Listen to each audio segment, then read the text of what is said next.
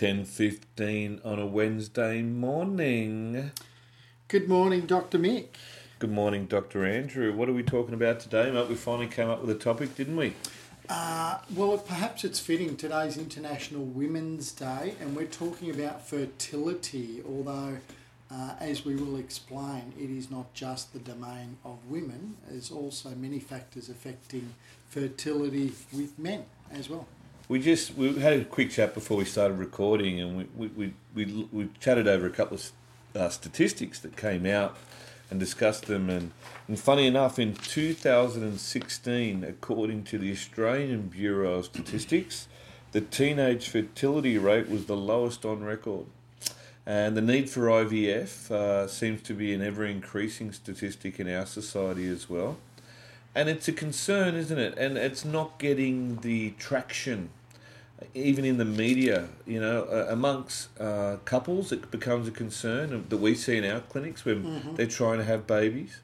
But it doesn't seem to get the airplay that should really be. Couples and people in our society, younger people, probably need to be made aware that, these fertility, it's not as easy to fall pregnant for whatever reason that we're going to chat about Which today. we will go over, yeah, absolutely. Yeah. And there are a number of reasons. And some probably, and we're going to try to cover as many as we can here of stuff that we've looked into. But also what we'll do is we'll have a look at maybe some of the obvious reasons and some of the not so obvious reasons. So yeah, we'll go through that and have a look, mate. Is there anything you want to start out? Yeah, so let's just have a look at how big an issue fertility is in Western society, at least, because that's what we're more familiar with. And the rates are, infertility is now, it's a global issue affecting 1 in 6 Australian couples. In the United States, it's even higher, 1 in 5. That's 20% of couples. And in the UK, it's 1 in 7 couples. And approximately 15 to 80% of all couples labelled either subfertile, which means they've got a condition which makes fertility less likely, or infertile. And that is defined as having unprotected sex for 1 year or more without the ability to conceive. And that is defined as being infertile in medical terms. Yeah, so in starting, and that's a very, in some ways what we mentioned before, a curious statistic. I'm curious. And we're trying to just track down today why that could be happening. Because it seems that if you think about that in global terms of where we're going to be as a culture and a society in another 100 or 200 years. An ageing demographic. Where are we going to be? Where are we going to be? Is it going to be even harder in years to come? And are there? Yeah, we're going to cover some obvious reasons today and stuff that we've even thought outside the square. But maybe there's other factors at play that we're not really sure of as well. But we'll cover some of them and we'll go from there. So, mate, what did you find initially as the sort of, we decided before we chatted too that there was two sort of thoughts relating to fertility, wasn't there? There was as far as causes of infertility, there was the medical and then the non-medical. But from the medical model, we found that there was like 7 standard beliefs, wasn't there? Yeah. Or let's say what I've got here. Actually, I want to give reference here to a really well documented woman chiropractor, Jennifer Barham-Floriani, and she's got a fantastic book. I've listened to her speak. The book is called Well Adjusted. I'm sure other chiropractors and there's possibly clients out there who've read this. So I'm going to be referencing a lot of her work there because she's documented this really well and has done a lot of research on it. 3 categories. So well-documented causes that specialists have been familiar with for a number of decades. So that's the medical side of things, and we'll briefly go over those.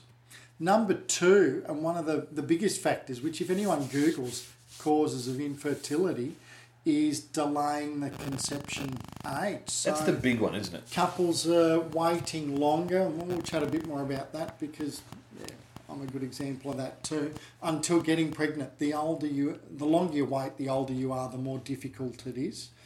And number 3, so lifestyle factors that we can change that are proving to have an effect on an influence on reproductive capacity.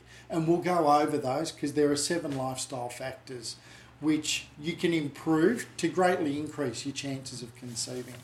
So what do you want to go?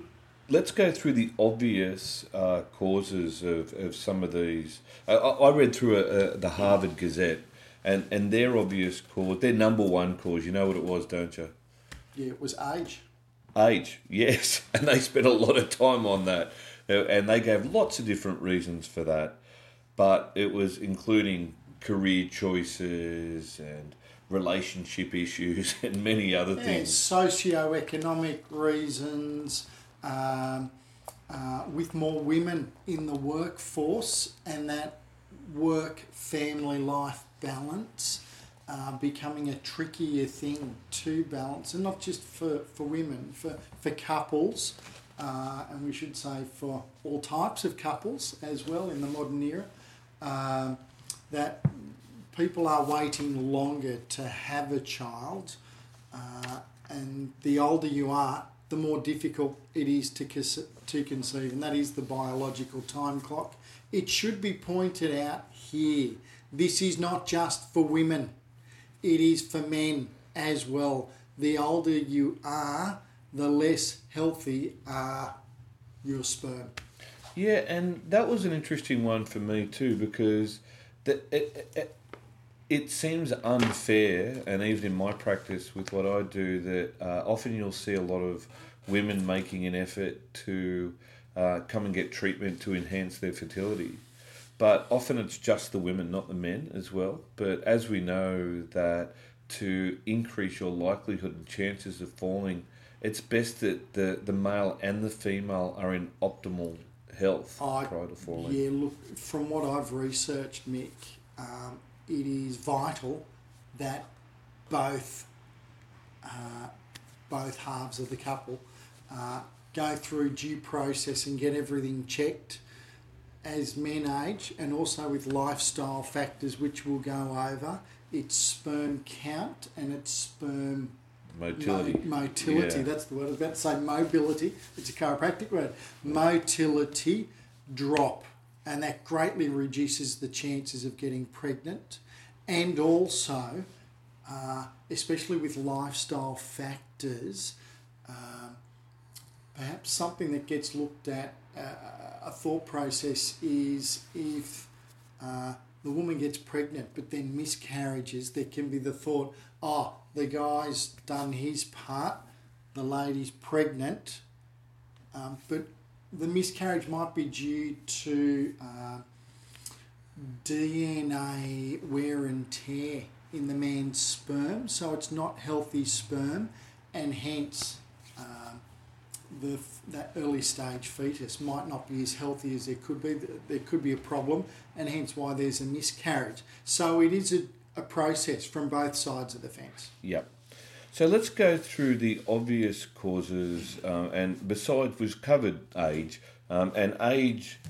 Funny enough, with the statistics I saw on I read about IVF, and where if you're under 30, your likelihood of IVF working per embryo transfer is 40%, but over 40 it's 8%. So even if you're having to go down that IVF route, the younger you are, the more likely you are to fall. Yeah. So clearly, if you want to have a family and you're able and you're younger, and that's the goal, it's probably getting to maximise your probability. Best to start early, even though it's really tough, but probably best to do that. Besides that, what do you reckon number 2 was? Besides age?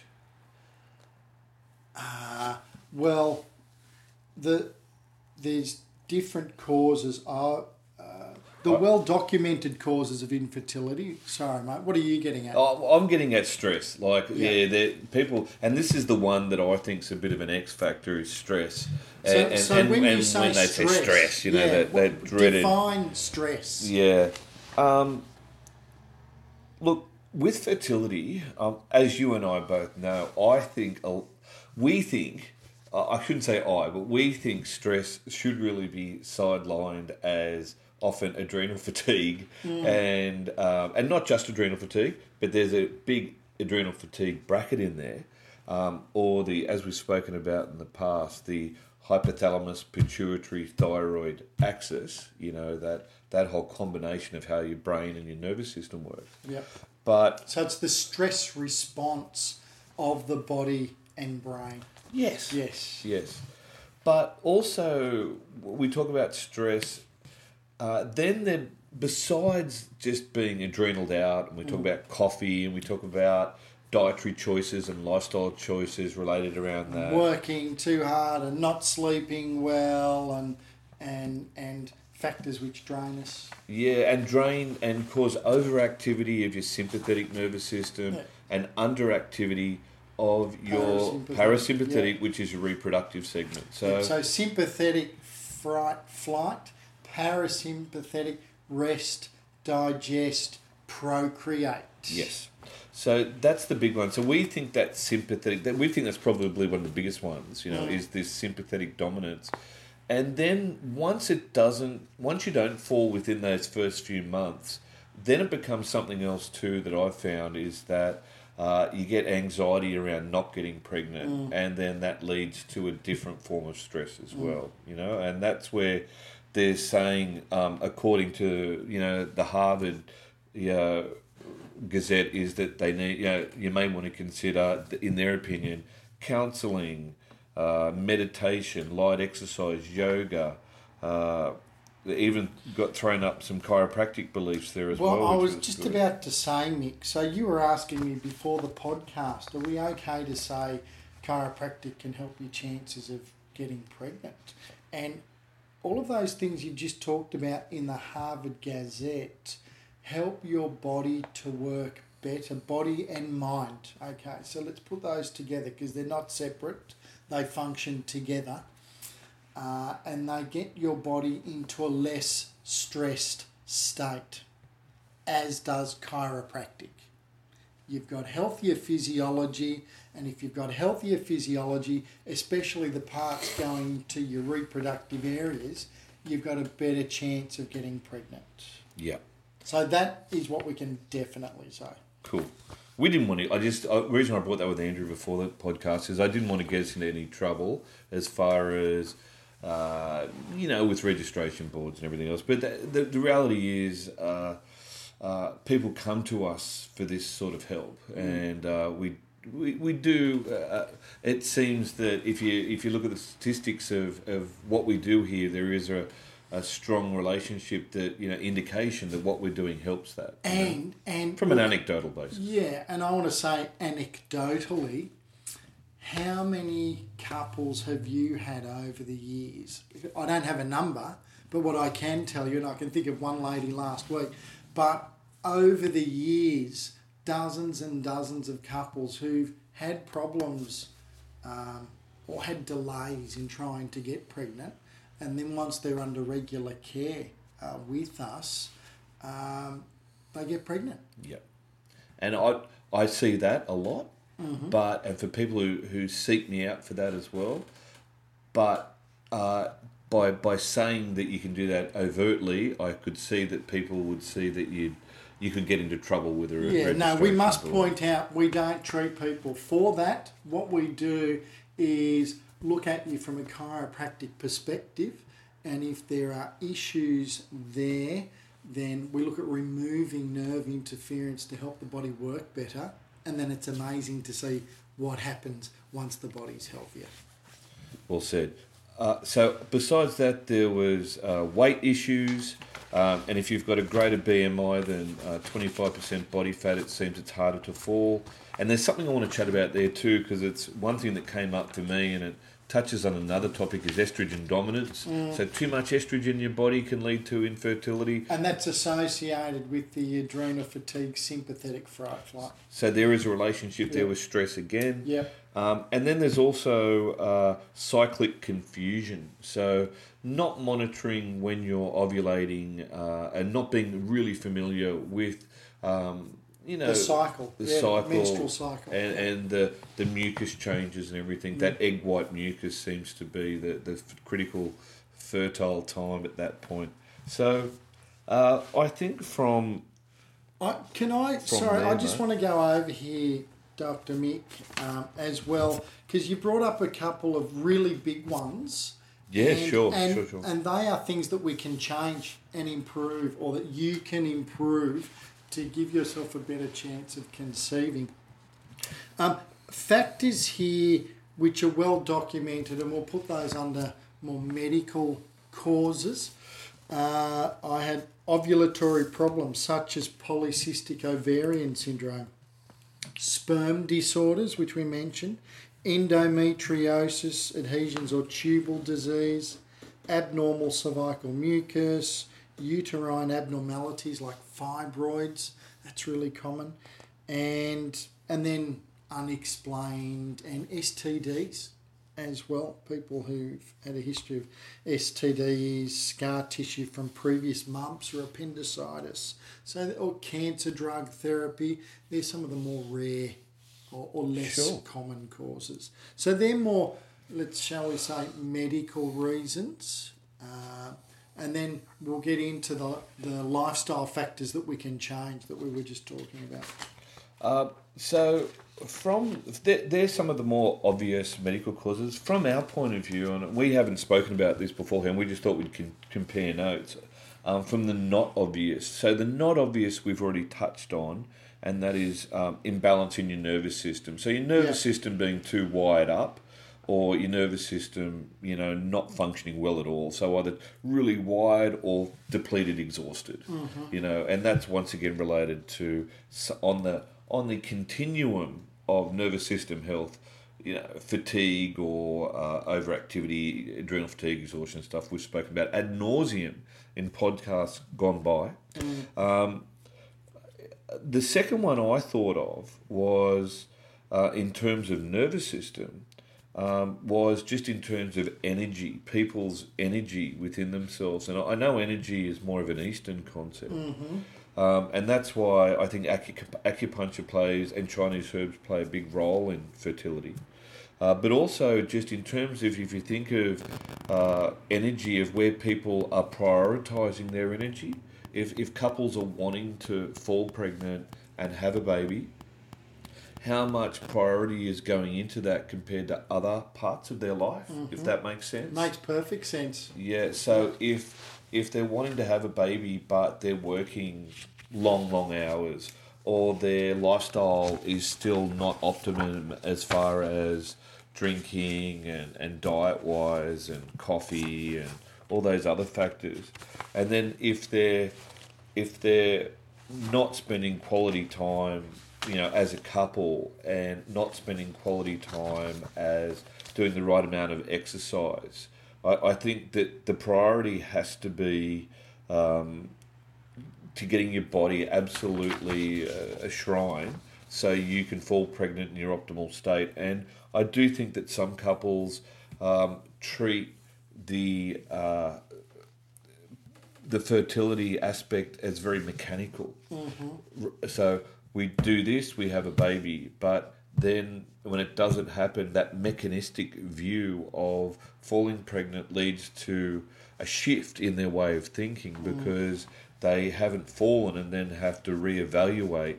And that's when that's when they're more open to getting out of that whole sort of ticking a box of this is what we've got to do to fall pregnant. Does that make some sense? Yeah, absolutely. The point I take from that is to maximise your chances of conceiving, there is some prep work that needs to be done, and then saying, right, we are going to attempt to conceive. That's a great point. And that's the point that you just reminded me too, is that what happens is they go through, couples that I see go through ticking the boxes, and then that doesn't work. After 12 months, they're off to IVF. But often what needs to be done prior to going and spending thousands and thousands and thousands of dollars on IVF, which has mixed success rates in itself, is that they need to prioritise an amount of time and money on their health, right? And seeing people like you or I to get themselves absolutely firing on all cylinders, you know, and balancing out their nervous system and getting more oxygenated blood. Getting their diet right, some activity, so exercise helps. Getting mindset in the right mind frame, as you said. For example, for a man, sperm is made 70 days prior to being ejaculated. Interesting, I didn't know that. Yeah. So you're getting a 70-day-old sperm. By the time we meet the sperm, it's been in the pipeline for 70 days. A whole different route, pardon the pun there, Dr. Mick. I had to throw that one in there. Hope we're not crossing the lines there. I think we're allowed to say that. But what it means is that our body parts are being made long before it's actually getting utilised. Yeah. So for a man to be safe prior to saying, right, we're going to start to attempt to conceive here, there's 3 months which should be put in of prep work to ensure optimal health, optimal sperm, optimal chances of conceiving. And we'll go over some of those factors, like you talk oxidative stress, things like coffee, smoking, alcohol. Gluten's a big one too, and I've had patients who I've treated who've been trying and they haven't, and I just say to everyone, I mean, you probably say this as well, you've got to minimise gluten, dairy, sugar, coffee, right? But I've seen some patients who've been to like 5 different IVF doctors, and there was a doctor, a famous doctor on the TV, and she's become a fertility sort of doctor, and her name was Karen Phelps. Yeah. And I had one patient go to see her, and she said, "Listen, you're doing all the right things, but I want you to go off gluten completely."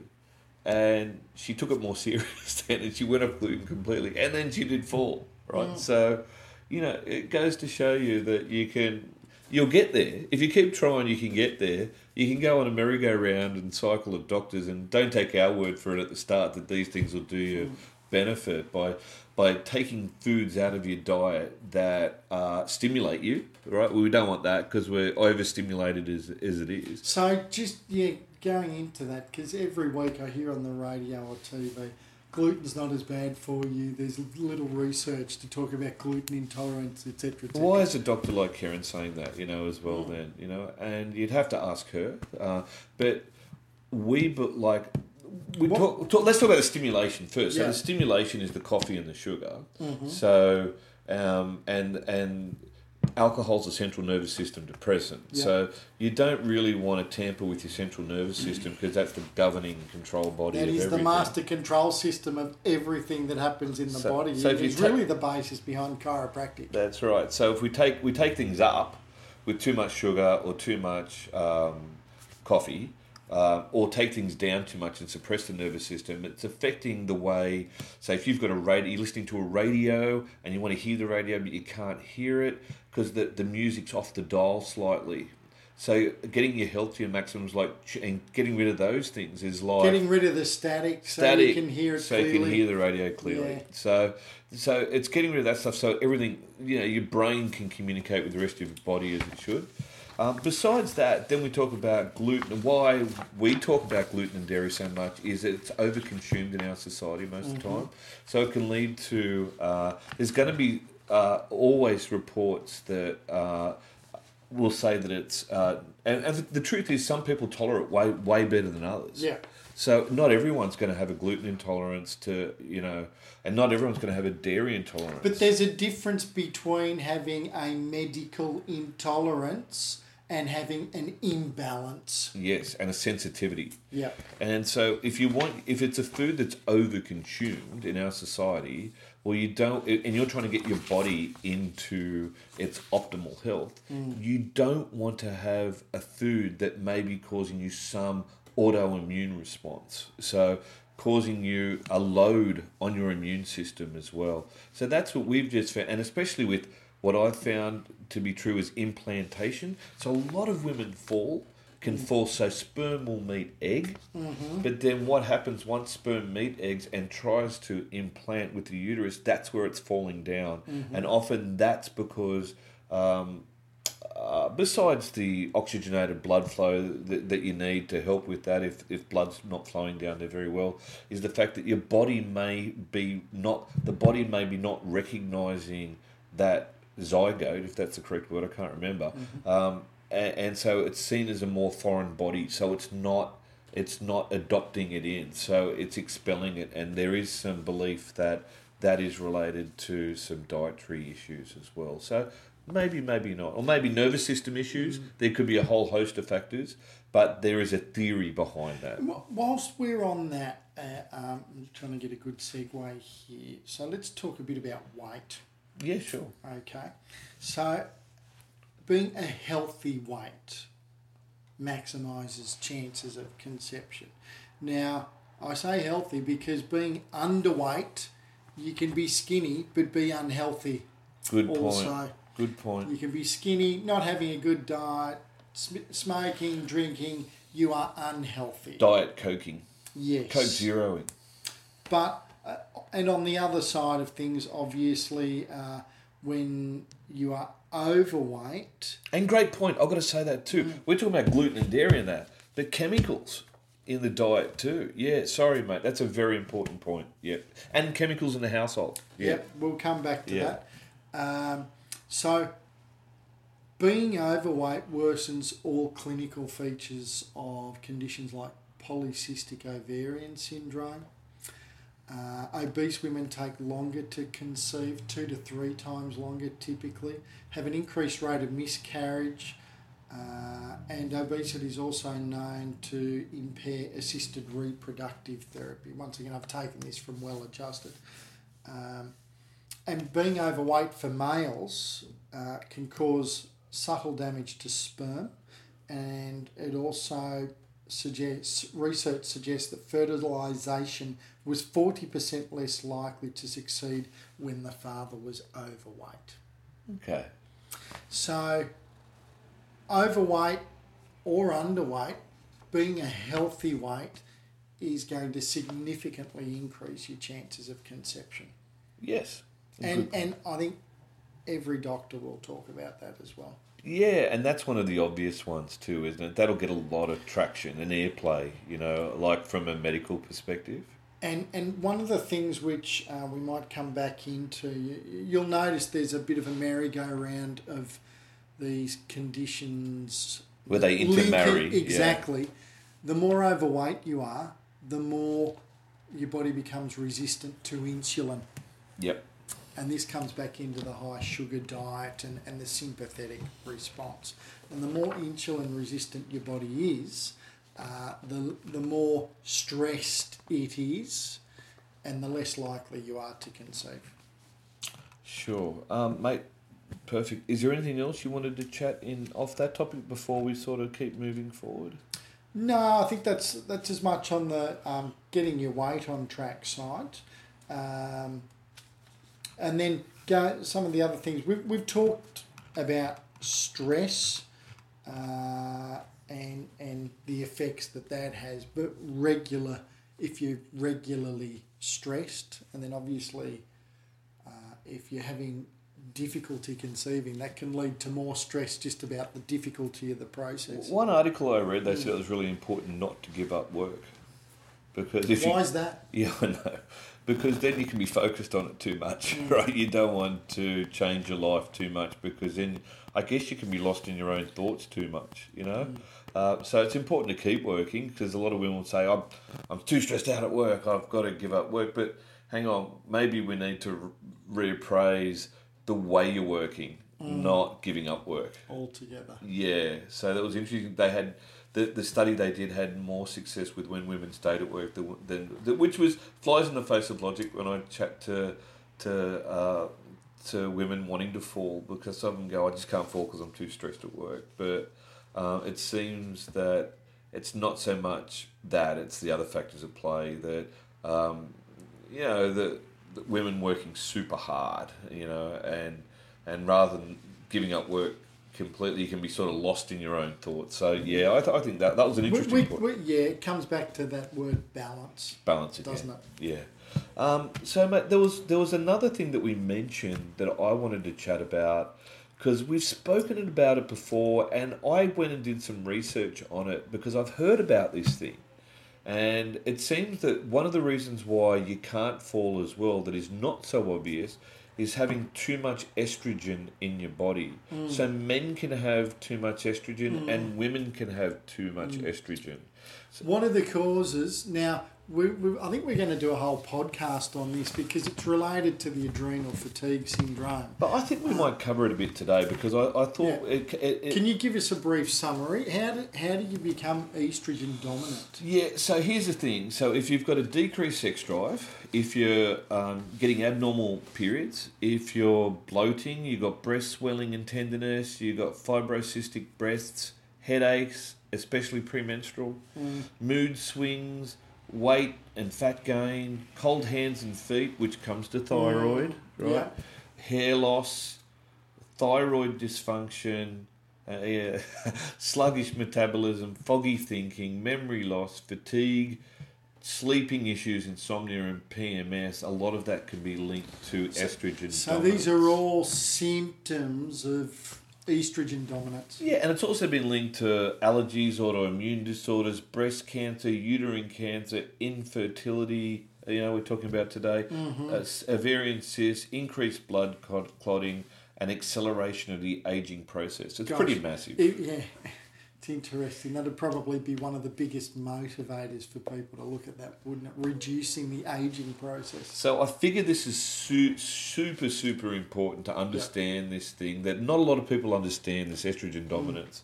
And I've heard it being thrown about for many years now. And it's something that I think most people should know about. So I'll tell you a little bit about it. So when a woman's menstrual cycle is normal, estrogen's dominant in the first 2 weeks leading up to ovulation, and then the last 2 weeks after that you have progesterone kick in, and then these are the hormones. Right? So Estrogen peak to ovulation, and the last 2 weeks progesterone. So after ovulation, so go up the hill with estrogen, down the hill with progesterone. So that fertility, that sweet spot in the middle where fertility lies, it should be estrogen, progesterone. So but what happens with estrogen dominance? There's a belief in our society that we're getting too much estrogen, so we're not getting this an imbalance. So it's leading to too much estrogen, not enough progesterone, but also not enough testosterone. And women make testosterone too, which is a balancer. So. What's causing it? So there's two types of... Well, they reckon there's two types of estrogens that are worth mentioning. One of the... I've lost my page on this, but I remember one of them being xenoestrogens and the other one being phytoestrogens. Now, xenoestrogens are the ones that are very...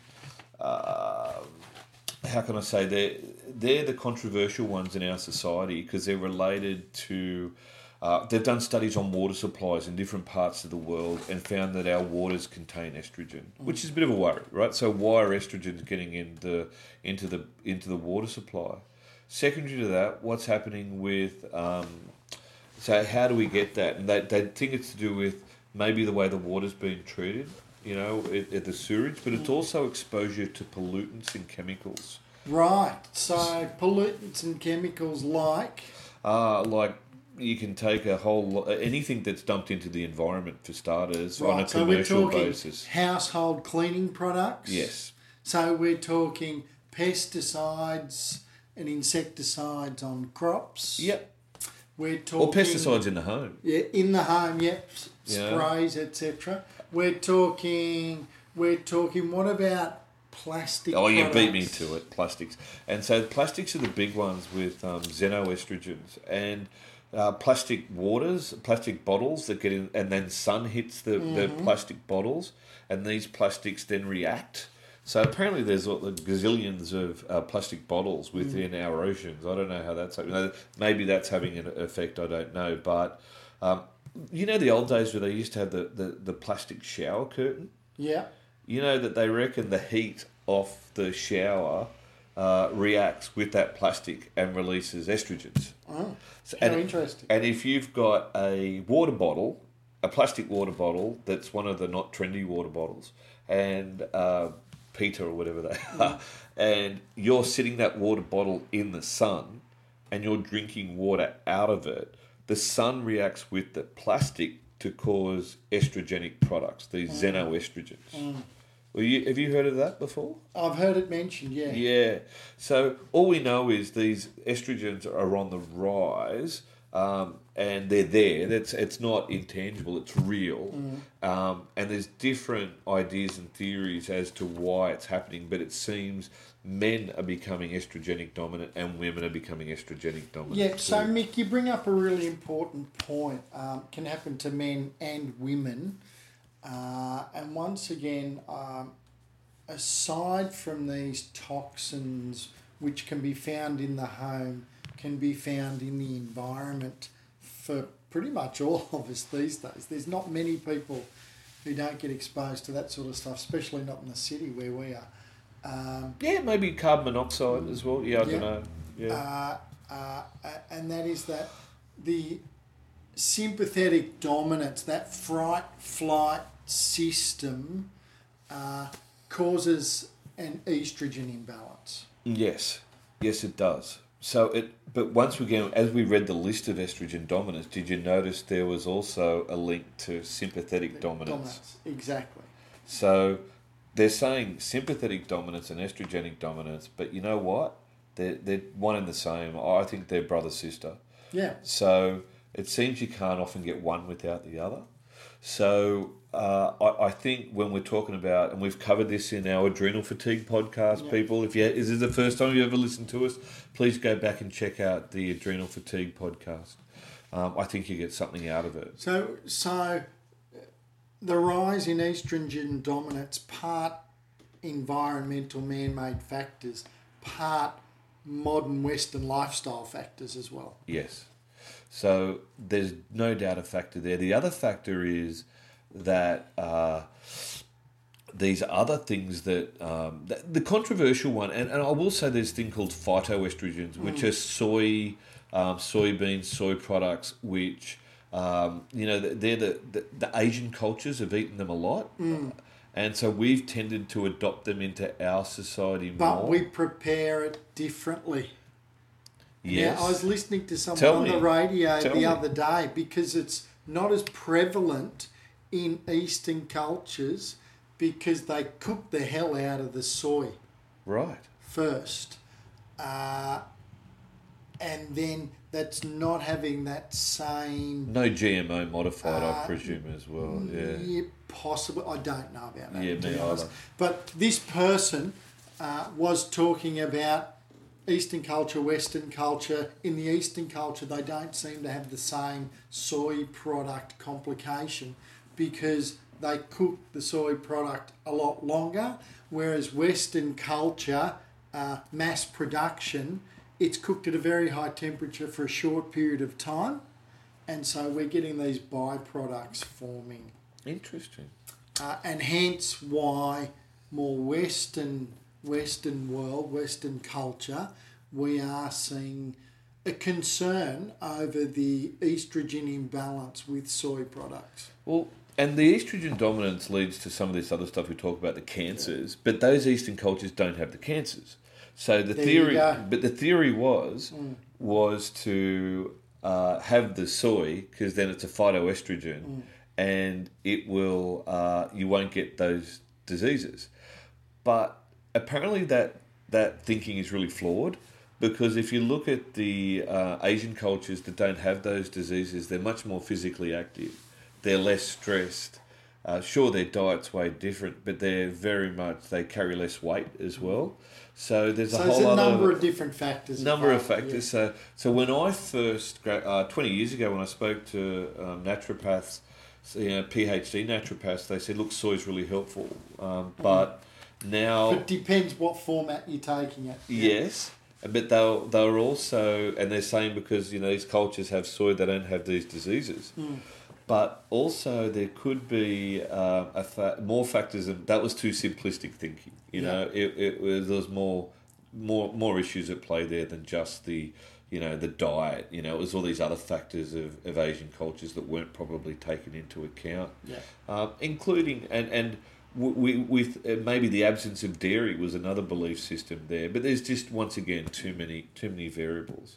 Okay, so bringing it back into, we're talking about estrogen dominance and how that reduces fertility rates. Yes. So having a more balanced physiology and hormone system, which means you need to have a balanced nervous system for that to be functioning, is going to improve your chances of conceiving. Absolutely. And from a practical point of view, if you had estrogen dominance, there's some ways to decrease estrogen dominance yourself, and that was to increase nutrients in your diet. And they were saying potentially take a high-potency multivitamin and mineral. From a traditional Chinese medicine point of view, I don't agree with that, but that's what some people believe.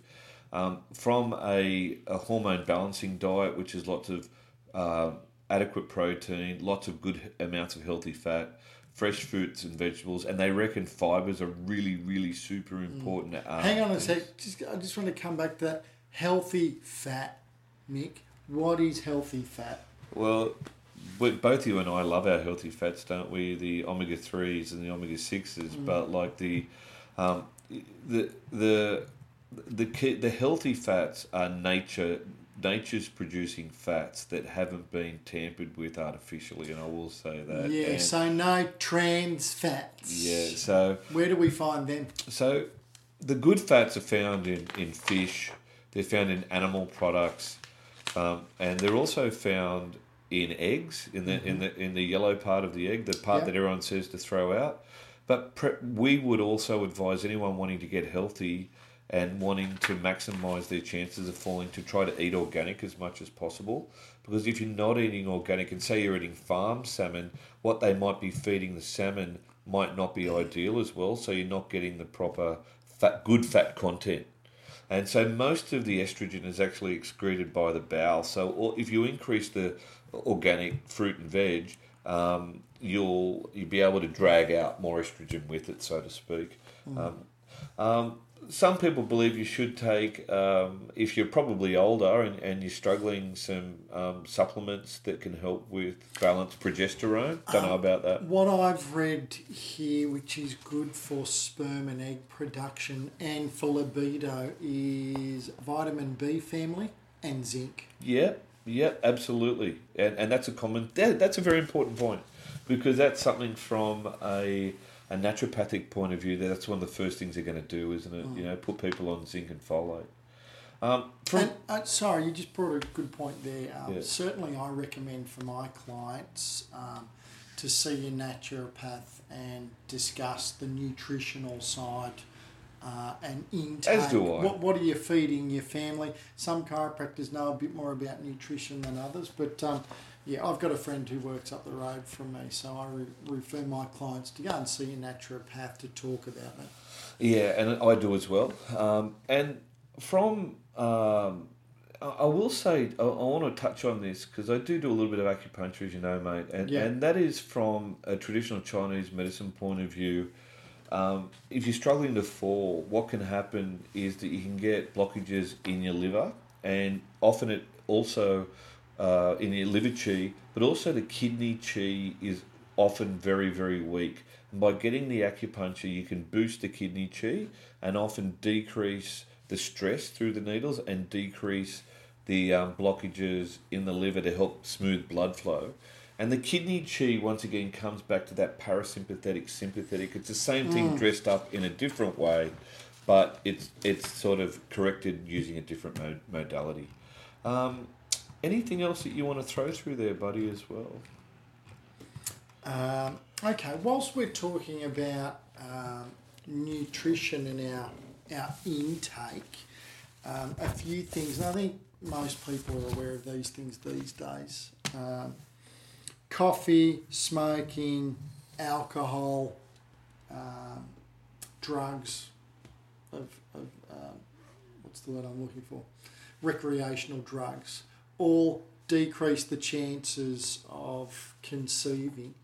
Now, coffee, when I say coffee, I think that the evidence is not strong for having 1 or 2 coffees a day, but certainly I think there was a study done. They talked about if you drink 5 cups of coffee or more per day, your body is going to be in a much more highly stressed state because it causes cortisol, which is the stress hormone. We always come back to that. So that is possibly something that people out there will need to have a look at. Coffee consumption.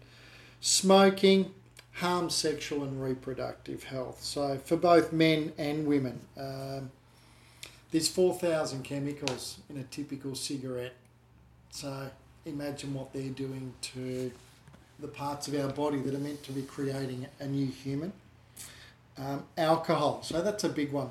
So even moderate alcohol intake, once again I'm quoting from Well Adjusted here, has been shown to increase the risk of fertility problems and miscarriage in women and create DNA, that's the genetic code inside our cells, fragmentation, testicular atrophy, impotence, reduced libido and decreased sperm count in men.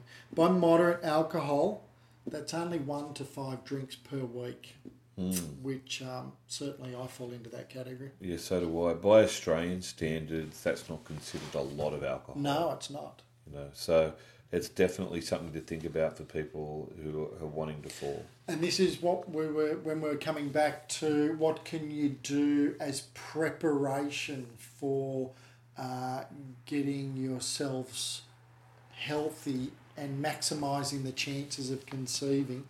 These are some lifestyle modifications you might want to consider if you need to in order to better your chances. Party drugs, illegal drugs, use of cocaine. This was an interesting one, and obviously in cities like Sydney and Melbourne, probably a higher usage. Use of cocaine in men can lead to low sperm count, and longer term use can result in lower sperm motility. One report stated that men with sperm counts less than 20 million per mil, 2 times more likely to have used cocaine within the past 2 years than men who had not used cocaine. So these sort of factors, for some people, they're not going to be a factor, but for other people, they might be. So I think that's common sense stuff for most people as well. But if you're listening to this and thinking, gosh, I like to have a beer after work, or I smoke, or if there's other recreational drug use, those things need to be modified to better your chances of conceiving. Beautiful, mate. I think we might I think we've tied it all up. To sum it all up, if you're trying to fall, understand, hopefully we've helped in some way explain a few things as to why couples may struggle to fall. And then the way to get around that is to do some of the things that we've spoken about. Maybe see a chiropractor, see a naturopath, certainly see a doctor, get everything checked from a medical point of view. But also an acupuncturist, a herbalist. But try to do these things prior to falling, not waiting till it hasn't worked and then thinking I need to reassess. Which will reduce your stress levels, which we keep talking about as well. So that's a biggie for mine. Do some planning. Yeah, plan and invest. Invest in what's important and be proactive. I think that's the main thing main message that I would like to leave with is to get on the front foot and maximise your chances. And by doing that, maximising your chances, and it may save you tens of thousands of dollars as well.